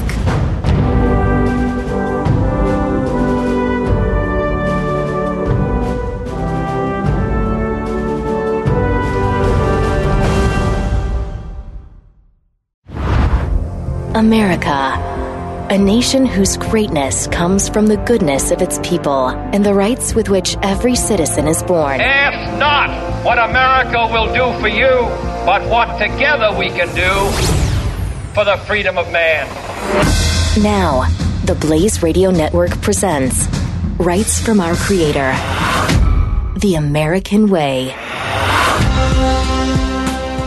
Happy Independence Day. This is Rights from Our Creator, The American Way. I'm Doc Thompson along with Skip LaCombe. Please join us on Twitter. It's at Doc Thompson Show and at Skip LaCombe. Joining us now from the Blaze Radio Network, it's at Stuntbrain on Twitter. Mike Opelka, how are you? I'm good, Doc. Thanks for including me. This is my favorite American holiday. Well, I mean, what else do you have? Flag Day? Thanksgiving. Oh, I thought you meant like American, like the history of America. Well, I guess Thanksgiving kind of does. Memorial Day, Labor Day. Well, yeah. Father's Day, kind of an American holiday. I mean, I thought you meant ones specifically about America. So I was like, what's left? Flag Day? Arbor Day. Okay, very good. No, I love Independence Day. V-Day. As I said at the beginning of the program, it takes everything that I have, my core philosophies at my core, and puts it on a grand stage with a spectacle and fireworks and everything else. What's not to love about it? And if you recall from your childhood, local communities coming together. Yeah, I don't care that much about that. Well, I do. The bike parades. I used to love the bicycle parades. Where you decorate your bikes and the whole thing? Yeah. Mm-hmm. And then there'd be a parade through your neighborhood or your subdivision, and you saw everybody. And they had Uncle Sam beards on little 6-year-old kids. And, it's just fun to see. Chicago in the 70s. It was wonderful, wasn't it? Fantastic. Wonder years. Yes, sir. So, Mike, we were talking specifically about people who defended the Constitution, spotlighting people throughout their life who defended in one way or another the Constitution. And I remember you telling me a story about you in a roundabout way defending the Constitution when you were, what, 5 or 6? You were. It was 5 or 6 years old. We had, I'm a big constitutionalist at that age. 5 or 6, really? It was more of a military action, actually. Oh, okay. Wow, they were drafted, really scraping the bottom of the barrel there, weren't they? Well, I was a little kid, and we had moved our family from the south side of Chicago to the north side suburbs. Good move. That's a good move for you. I'm glad they did that. It was a very good move. But we were a growing family, and my mom had just given birth to her 7th child, my brother George. Wow. And we ran out of house, basically. I understand. So suburban house with still a bunch of people crowded in every room, and the house was so new. We had a dining room table with no legs. So we had the tabletop on the floor in the kitchenette area. Mm-hmm. And we would sit around that table. You used to say Indian style. Now you have to say cross-legged style. Or crisscross applesauce. That's right. Isn't it Native American style now, I think that's what it is, It might be. So pardon my non-PC-ness. But we would sit around the dinner table, and if Dad was there, he would hold court. But most nights, because he came home late, because he was working hard and working late, Mom would kind of lead the discussion and talk about life and everything. And I'll never forget in '63, the missiles of October, when we were in the most tense time in my memory as a child, where we didn't know if the Cuban Missile Crisis was going to strike America. And it was hour by hour, minute by minute, day by day, people absolutely worried. I mean, just at any moment, it could be complete annihilation. And if you think about it, it's post-World War II, post-Korean War, but you still have tension. The Cold War was still building up as the nuclear arms race was happening right in front of us. And you had Berlin separated by the wall. That's right. So you had East Berlin and West Berlin. And Mom was trying to explain to us what was going on. Well, real quick, Mike, too, and you think about the significance of the Cuban Missile Crisis, in some ways even more significant than 9/11. I mean, nobody died. There wasn't 3,000 people. There weren't planes in it. But 9/11 was a hit and go, and people felt the pain afterwards, whereas the Cuban Missile Crisis was the fear of an attack like that, but just the constant tension. 9/11, we didn't know it was going to happen. This was all of the pain and tension and worry and angst leading up to it. It could have happened at any moment. Mm-hmm. And there were news reports every single day. The papers were full of it. And this was the time when people actually read the newspaper. Imagine that. Yeah. It was kind of like the internet with ink. We called it the Inkernet back then. I think that's a lot of people I think did refer to it as the Inkernet. But in any case, Mom was trying to tell us about it because my older brother or older sister came home from school and said, "Mom, what does it mean? What does it mean about the communists?" And so my mother, in her infinite wisdom, used Berlin as the example. Okay. And explained that there were two kinds of governments. There was the American government, which was free and believed that everyone should have freedoms and work hard and accomplish things on your own. And then there were the communists who believed that nobody was special, everybody was the same, and everybody had to have exactly the same, but the government controlled it. She did a pretty good job explaining to kids. I mean, that's difficult to explain to them. Okay. I can remember it as if it were yesterday. And so we were like, well, what was that? What would that mean? I mean, if everybody was the same, what would that mean? And she goes, well, let's take the example of Chicago. Your cousins now live down on the south side of Chicago, and we moved up here to the north side. If the communists took over the south side of Chicago, and first of all, I love the way my mother thinks, that we are in the good neighborhood. Well, and to be honest, the communists did take over the south side of Chicago, right? I mean, that's now the north side. Now the north side, the east side, west. They got the whole damn thing. They got the whole thing, yeah. So, Mom says the communists have taken over, and they've built a wall around the south side, splitting the south side from the north side of Chicago, just like Berlin. And it would be a wall that would be up 10 or 15 feet with barbed wire and guards with guns. And she explained now this actually was going on in Germany, that the biggest city in Germany, Berlin, was divided by this wall. And the people who were on the communist side couldn't get out, even if they wanted to, even if they had family on the other side. Some of them would run to the wall and try and climb over, and they would shoot them, graveyard dead. Graveyard dead. Graveyard dead, just because they wanted to go see their cousins. Not dead. Graveyard dead. That's serious dead. That's real. I know dead. There's no coming back from that. That's right. So we're like, they just shoot them because they want to go there? And yeah, that's the story. So I said, well, why? And she goes, they had complete control. They were in control of everything. Uh-huh. And they controlled what everybody did. Like your dad would go to work in a factory, and his job would be to make stuff, and the government would distribute it, and we would get a place to live, and we would get our food, and you would go to school, and you would be taught what the government wanted you to learn. And I said, well, what about us? She goes, well, the girls would go work in a place that would probably make clothes for everybody, because everybody would get the same clothes. Right. And you boys would go to a farm. You'd probably have to raise vegetables, or cows or chickens or something. So now we've got division of labor if we're on the communist side of things. Right. And I said, so all our cousins would be doing this? Oh, yeah, it'd be terrible. And they'd want to get out.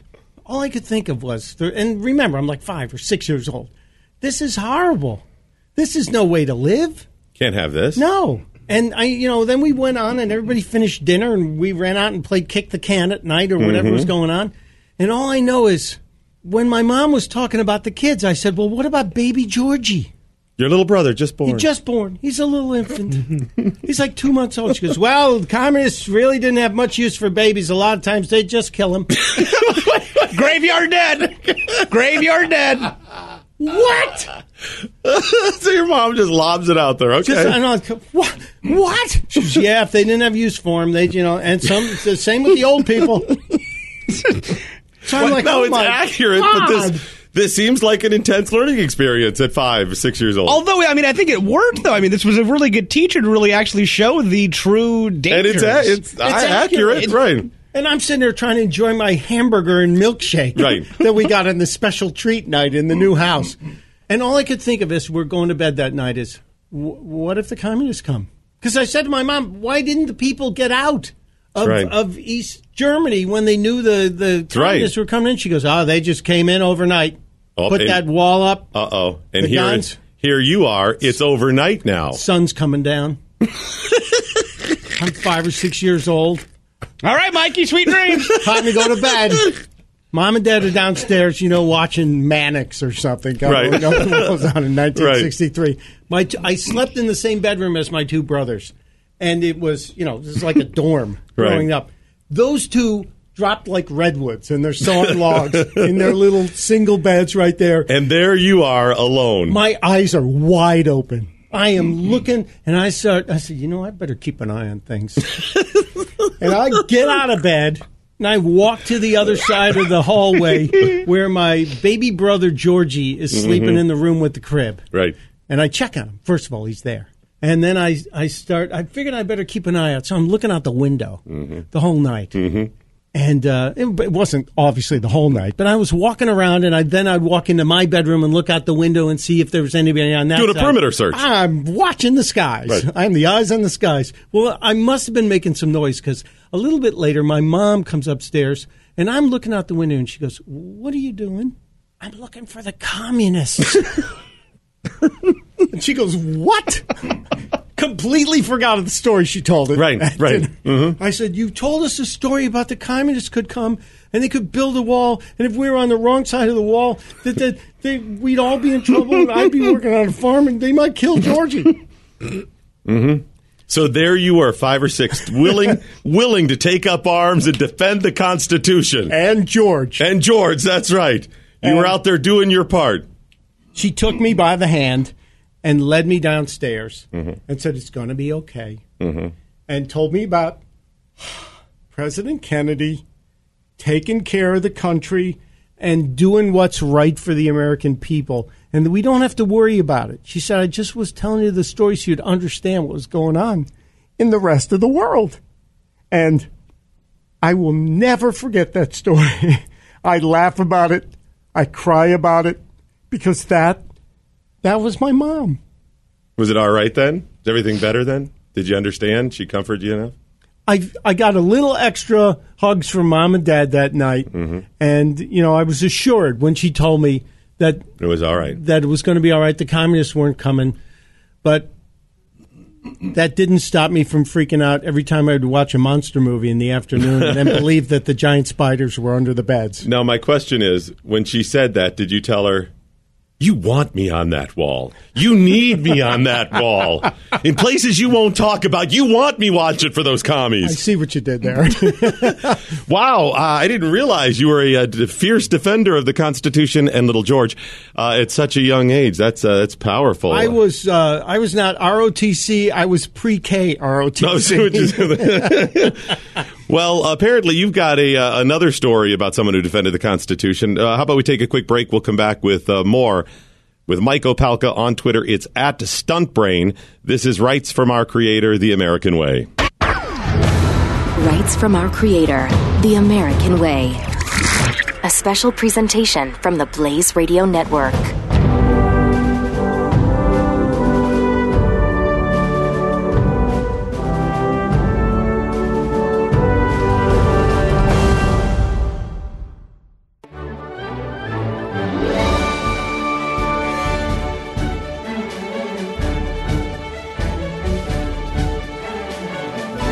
We now return to Rights from Our Creator, The American Way.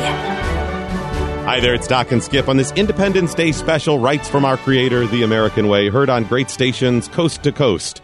Thanks so much for joining us, and happy Independence Day. On Twitter, it's at Doc Thompson Show and at Skip LaCombe. Mike Opelka, editor-at-large of theblaze.com and Blaze Radio Network host, is still with us. So, Mike, when we're talking about the Constitution and defending the Constitution and the principles of the Constitution, if you had to sum it all up, what does it boil down to? It's all about free speech and opinion. Yes, I realize the First Amendment protects your right to worship as you choose. It protects people like me in the press and gives us the right to be able to ask the government questions and expect an answer. It also protects all of our right to assemble and let the government know we are unhappy about something. And it protects our right to petition that government for redress of grievances, meaning we can sue the government if we so choose. All of that protected in the First Amendment. However, my favorite part of that amendment is free speech and opinion. And I believe it is the most important item in the First Amendment protections.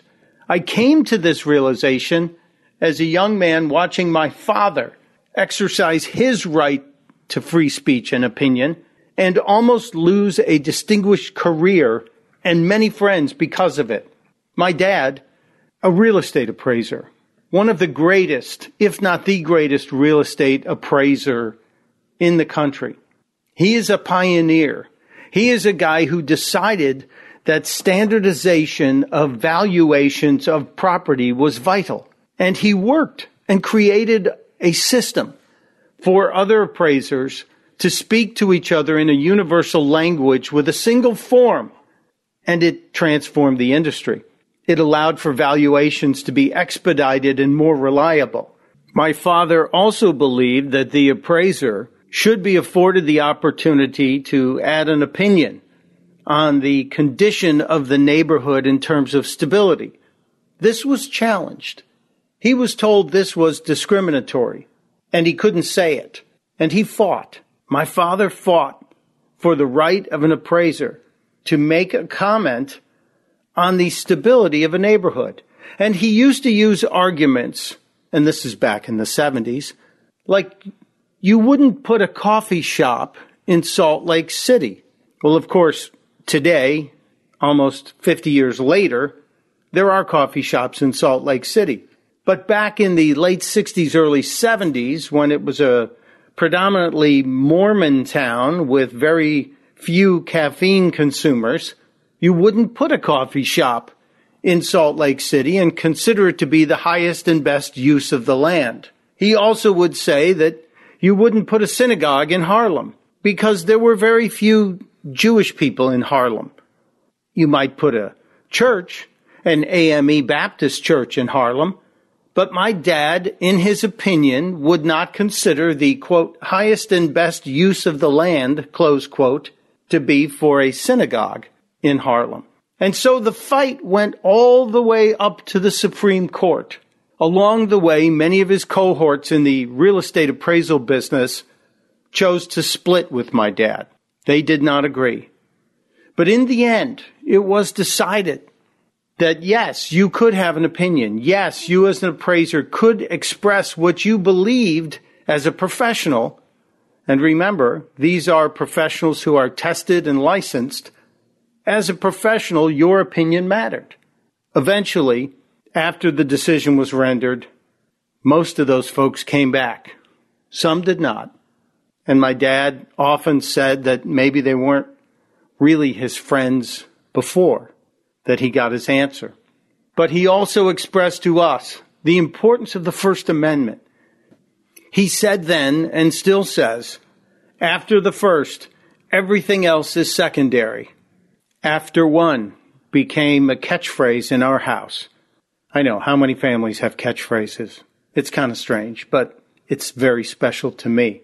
Special to the point that my dad actually had the license plate after one for a short time. My brother George in Florida has an after one license plate. And I too now carry after one on my license plate in Delaware. Our father taught us that free speech, the ability to have an opinion, is not just a right, but in many cases an obligation that you must fight for. Because if you don't have it, everything else that comes after it won't have any standing. And so on this 4th of July weekend, I celebrate my dad for showing us that the right handed down from God to man, the right to free speech, the right to freedom of the press, the right to worship as you choose, the right to assemble, and the right to actually sue the government if you choose. All of those things built into the First Amendment are, in fact, the 5 key components that make up the most important amendment to our Constitution. So important that the founders put it at the very top. It is number one for a reason. After one, nothing else matters. I have to say thank you to my dad for pointing it out to me at a very young age. I'll never forget it. Enjoy your freedom. Enjoy our independence. Celebrate the fact that we can and must have opinions. This is a special presentation, Rights from Our Creator, The American Way, from the Blaze Radio Network.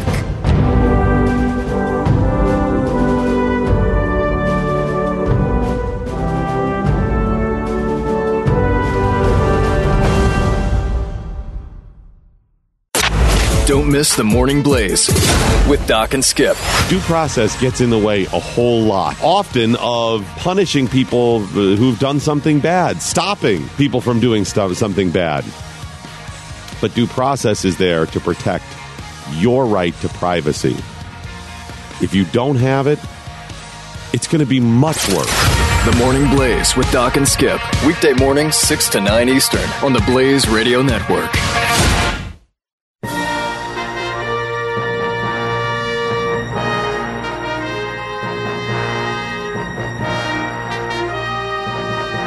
Rights from our creator, the American way. From the Blaze Radio Network. Happy Independence Day. This is Rights from our creator, the American way. Doc Thompson and Skip LaCombe. If you want to find out more about us, you can go to theblaze.com/radio. That's theblaze.com/radio. So there's this professor who is an incredibly biased rag himself. He's a professor of the Constitution who recently wrote an op-ed piece for Rolling Stone, and it's entitled, Why It's Time to Repeal the Second Amendment. Now, before we get into this, let me just say I at least give him some credit for coming out and saying, let's repeal the Second Amendment, as opposed to the other progressives that, oh, no, I'm all for the Second Amendment. President Obama will tell you all day how much he supports the Second Amendment, and yet do everything they can within their power and some things that aren't in order to infringe your Second Amendment rights. So at least this professor is putting it out there. Yeah, no, I'll give you that. I have far more respect for somebody who actually has the opinion of let's ban guns, let's confiscate all guns, because that actually might have a substantive effect of reducing gun violence, quote unquote, not overall violence, because you'll just see more stabbings and whatnot. But I actually do have much more respect for that type of an argument as opposed to somebody saying we need to limit the magazine sizes. You're saying if you could actually ban all guns, and not that you do support it. No, you're just not saying at all. philosophically or logically.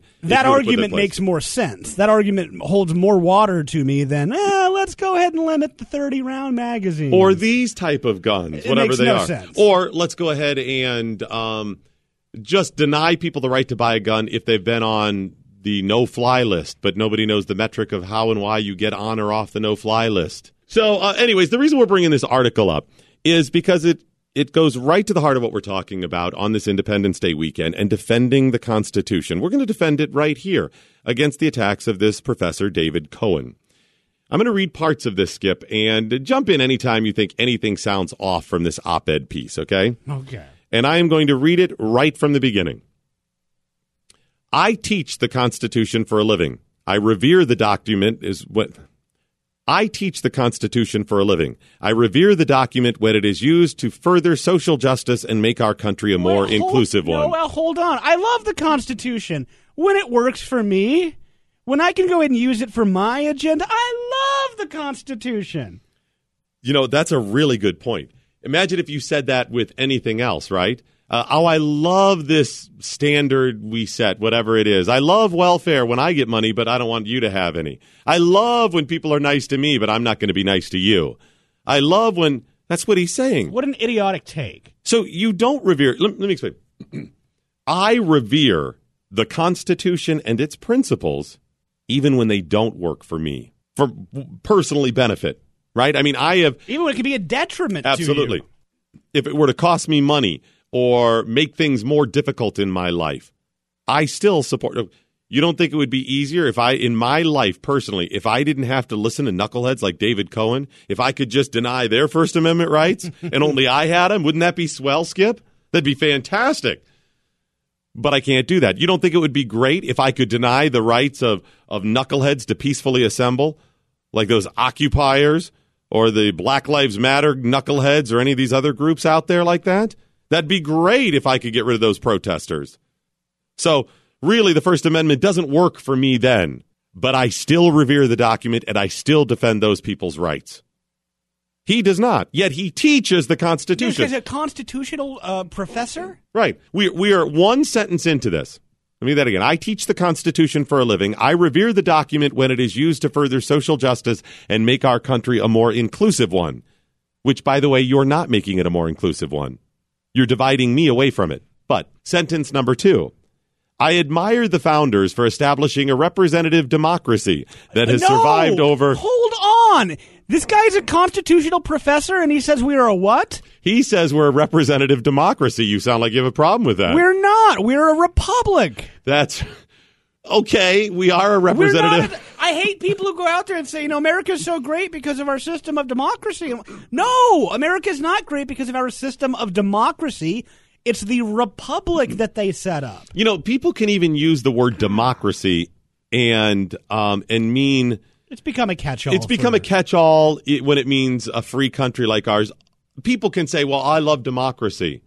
Okay, that does kind of work. It's not 100% accurate. But remember, Skip, this guy starts with, I teach the Constitution, and doesn't use democracy in that word. He said the founders established a representative democracy. Is he that ignorant, Skip, or is he trying to change the narrative so people do not know we're a republic? It's the latter. I'm sure he knows. I'm sure he actually has studied the Constitution. He just disagrees with a lot of the Constitution. He doesn't hold it up. He doesn't revere it. The third sentence he says, but sometimes we just have to acknowledge that the founders in the Constitution are wrong. This is one of those times. We need to say loud and clear the Second Amendment must be repealed. Okay, there are times the founders in the Constitution were and are wrong. That happens. I think it's rare. But the beauty of it is they also set up a system where you can alter it or abolish it. That's the beauty. And that's kind of the point he makes. We can change things, and we have. He goes on to say, as much as we have a culture of reverence for the founding generation, it's important to understand that they got it wrong, and got it wrong often. Do you think that's the case? No. Did the founding generation get it wrong often? Let me ask you then, why do you have such respect for this document and these founders if you think they were so often wrong? You don't have any respect for it. You're outright saying that you don't. So he's saying they came up with something that binds people's hands that he can use to bind people's hands to force them to social justice. Right? That's why he reveres it? That's what you're saying? That's crazy. That's not only not the Constitution, it's not what the founders did, said, or wanted. He is completely off. He said, for instance, most people don't know, but under the original document, Mitt Romney would be serving as President Obama's vice president right now because he was the runner-up in the last presidential election. That part of the Constitution was fixed by the 12th Amendment, which set up the system that we currently have, the president and vice president running for office together. He sees that original system as that wrong. That's your big wrong that the Constitution. I mean, I'll give you slavery and stuff, but why? Let's really break that down. Break down how the rule used to go. Why would that have been such a horrible thing? I mean, obviously it was a person who was the runner-up in the election, so there's at least if not majority, a large number of people in the electorate who said, yeah, this is my guy. I think he would do a good job. Right. And what's so horrible about that? Well, and the vice president has very little power. About the only time the vice president gets power, two ways. President dies, and you become president, or as a tiebreaker in the Senate, as presiding over the Senate. I mean, that's what you get. That happens rarely. Okay, so most of the time the president or the vice president does very little. So who cares? If they're the other party, okay, well. In other words, it's not that big of a wrong for you to cite in this article as a reason to repeal the Second Amendment. But okay, let's move on. He said much more profoundly, here it is, the framers of the Constitution were wildly wrong on race. They enshrined slavery into the Constitution in multiple ways. And he goes on to explain it with the 3/5 of a person for congressional representation, and he's absolutely wrong. He said it took a bloody civil war to fix these constitutional flaws, and another 150 years and counting to fix the societal consequences of them. Jeez. So it's all these societal consequences, too, we're having to deal with? If only those awesome, amazing founding fathers whom I revere would have just gotten some of these things right, all the things they got wrong. He then goes on to say there are other flaws that have been fixed, such as about voting and presidential succession, and still other flaws that have not been fixed. Before I tell you what those are, he said presidential succession was a flaw. Do you know the flaw he's talking about? No, what was it before? Here's the big flaw. It used to go, presidential succession was president, vice president, Speaker of the House, the Secretary of State, and then down through the cabinet. It went like this. And then they fixed it, and it went president, vice president, Speaker of the House, President pro tem of the Senate, and then down. I'm glad we fixed that. I don't know what we would have done had the fourth person down the line not gotten his fair shake. You see how wrong the founders were, Skip, according to the guy who teaches the Constitution. I mean, if the president pro tem... Well, doesn't he get a shot? Doesn't he get a shot in there? Come on. Well, and the president pro tem is the, I think, most senior member of the party in power.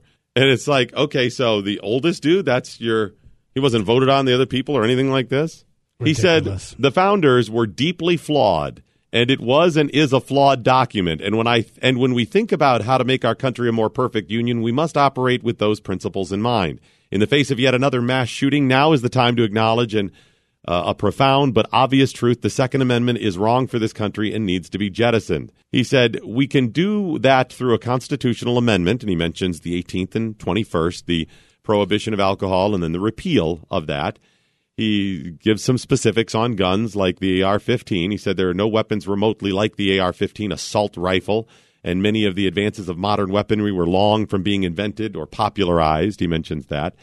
And then he says, speaking of guns... Hold on, real quickly to that. I mean, at the time, back when they were... I mean, the musket ball loader was the most advanced type of weaponry you could imagine. It's like us thinking of lasers or something. Dude, yeah, seriously, that was, I mean, a horrible, deadly, killing device, as much so as anything modern is. This professor then says gun right advocates like to make this all about liberty, insisting that their freedom to bear arms is utmost important and that restricting their freedoms would be a violation of their basic rights.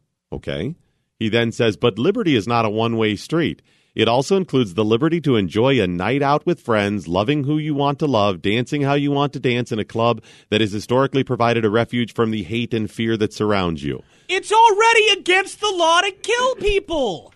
But do you see what he says? That right. is what got into infringing your rights to go out and dance in a club and love people. It isn't the gun that did it. It was the crazy dude who decided to go in there with the gun. I have heard this narrative from other people recently after that shooting. This is going to be the narrative you continue to hear, that your Second Amendment rights do not trump their rights to be fearful, to be shot up.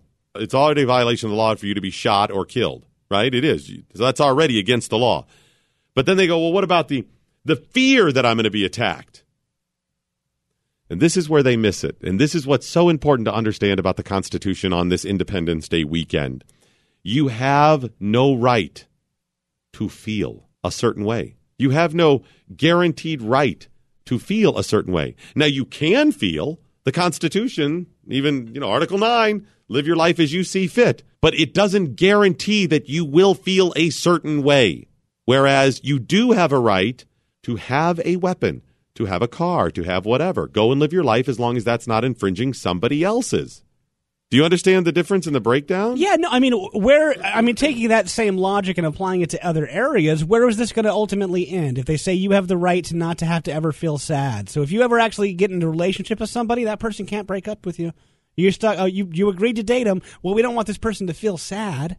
You do not have a right to not fear others. You do not have a right to a guarantee of safety. You do not have the right to expect you will not be killed or whatever. I mean, yeah, those are an infringement of your rights, but you don't have the right to feel a certain way. You do have the right to have your rights not infringed, including not being battered, which is why that is against the law. And this is a constitutional professor that teaches young minds the Constitution, and he has an absolute flaw in his understanding of the Constitution, or he doesn't like what the Constitution is. You're listening to a special presentation. Rights from our creator, the American Way, from the Blaze Radio Network.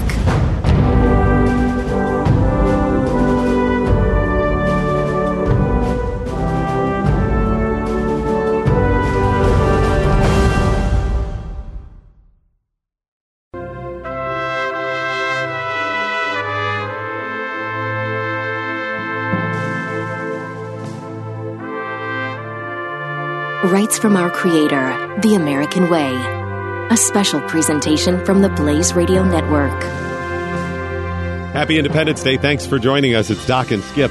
I've come to realize that the fight for freedom, that is defending the Constitution that we've been discussing on this Independence Day weekend, defending personal freedom, is a fight that we we'll not only always have, but it's a fight we should have. Things that come easy are often valued less. If we're not fighting for something, it's really not worth it. Things that aren't earned are taken for granted. And I think that's where we are right now. We haven't had to fight for our freedoms for many generations. I mean, really, really fight for them. And where did we end up? In a bad way. So I've changed my focus just a little bit. And maybe you'll consider doing this as well.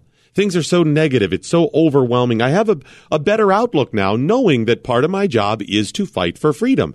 I'm not just looking to win something and then it'll be good. It's good now because I'm fighting for those freedoms and those rights. No, I don't want to see personal freedoms eroded. It's frustrating when I see things infringed. I get angry. But there's never going to be a status quo for personal freedoms. It's not a place at which we arrive. It's a journey, a constant fight for right. And the fight, that struggle, is good for us in a lot of ways. I would much rather be sitting on a couch watching TV, exercising other personal freedoms like like eating bad food and drinking alcohol and watching TV. I would much rather be doing that, or I used to anyways. But now that slight alteration in my thinking, everything's gotten a lot better. I'm not quite as angry. I'm not quite as bitter as I have been for the last decade or so, because I know as long as I'm out there doing right and fighting for those freedoms, we're going to be okay. I'm doing my job. The act of fighting for those rights is just as important as having the personal freedoms you're fighting for. So in spite of all the difficulties we've had as Americans, especially in the last 10 years or so, in spite of the infringement of those rights that you see every day, America remains one of the freest places on this earth and one of the freest places to fight for those and other freedoms. Have a happy Independence Day. May God bless you, and may God bless America. Right from our creator, The American Way is a service of the Blaze Radio Network, produced by Ty Johnson and Sarah Sullivan, executive producer Dom Theodore. This has been a special presentation, Rights from our creator, The American Way, from the Blaze Radio Network.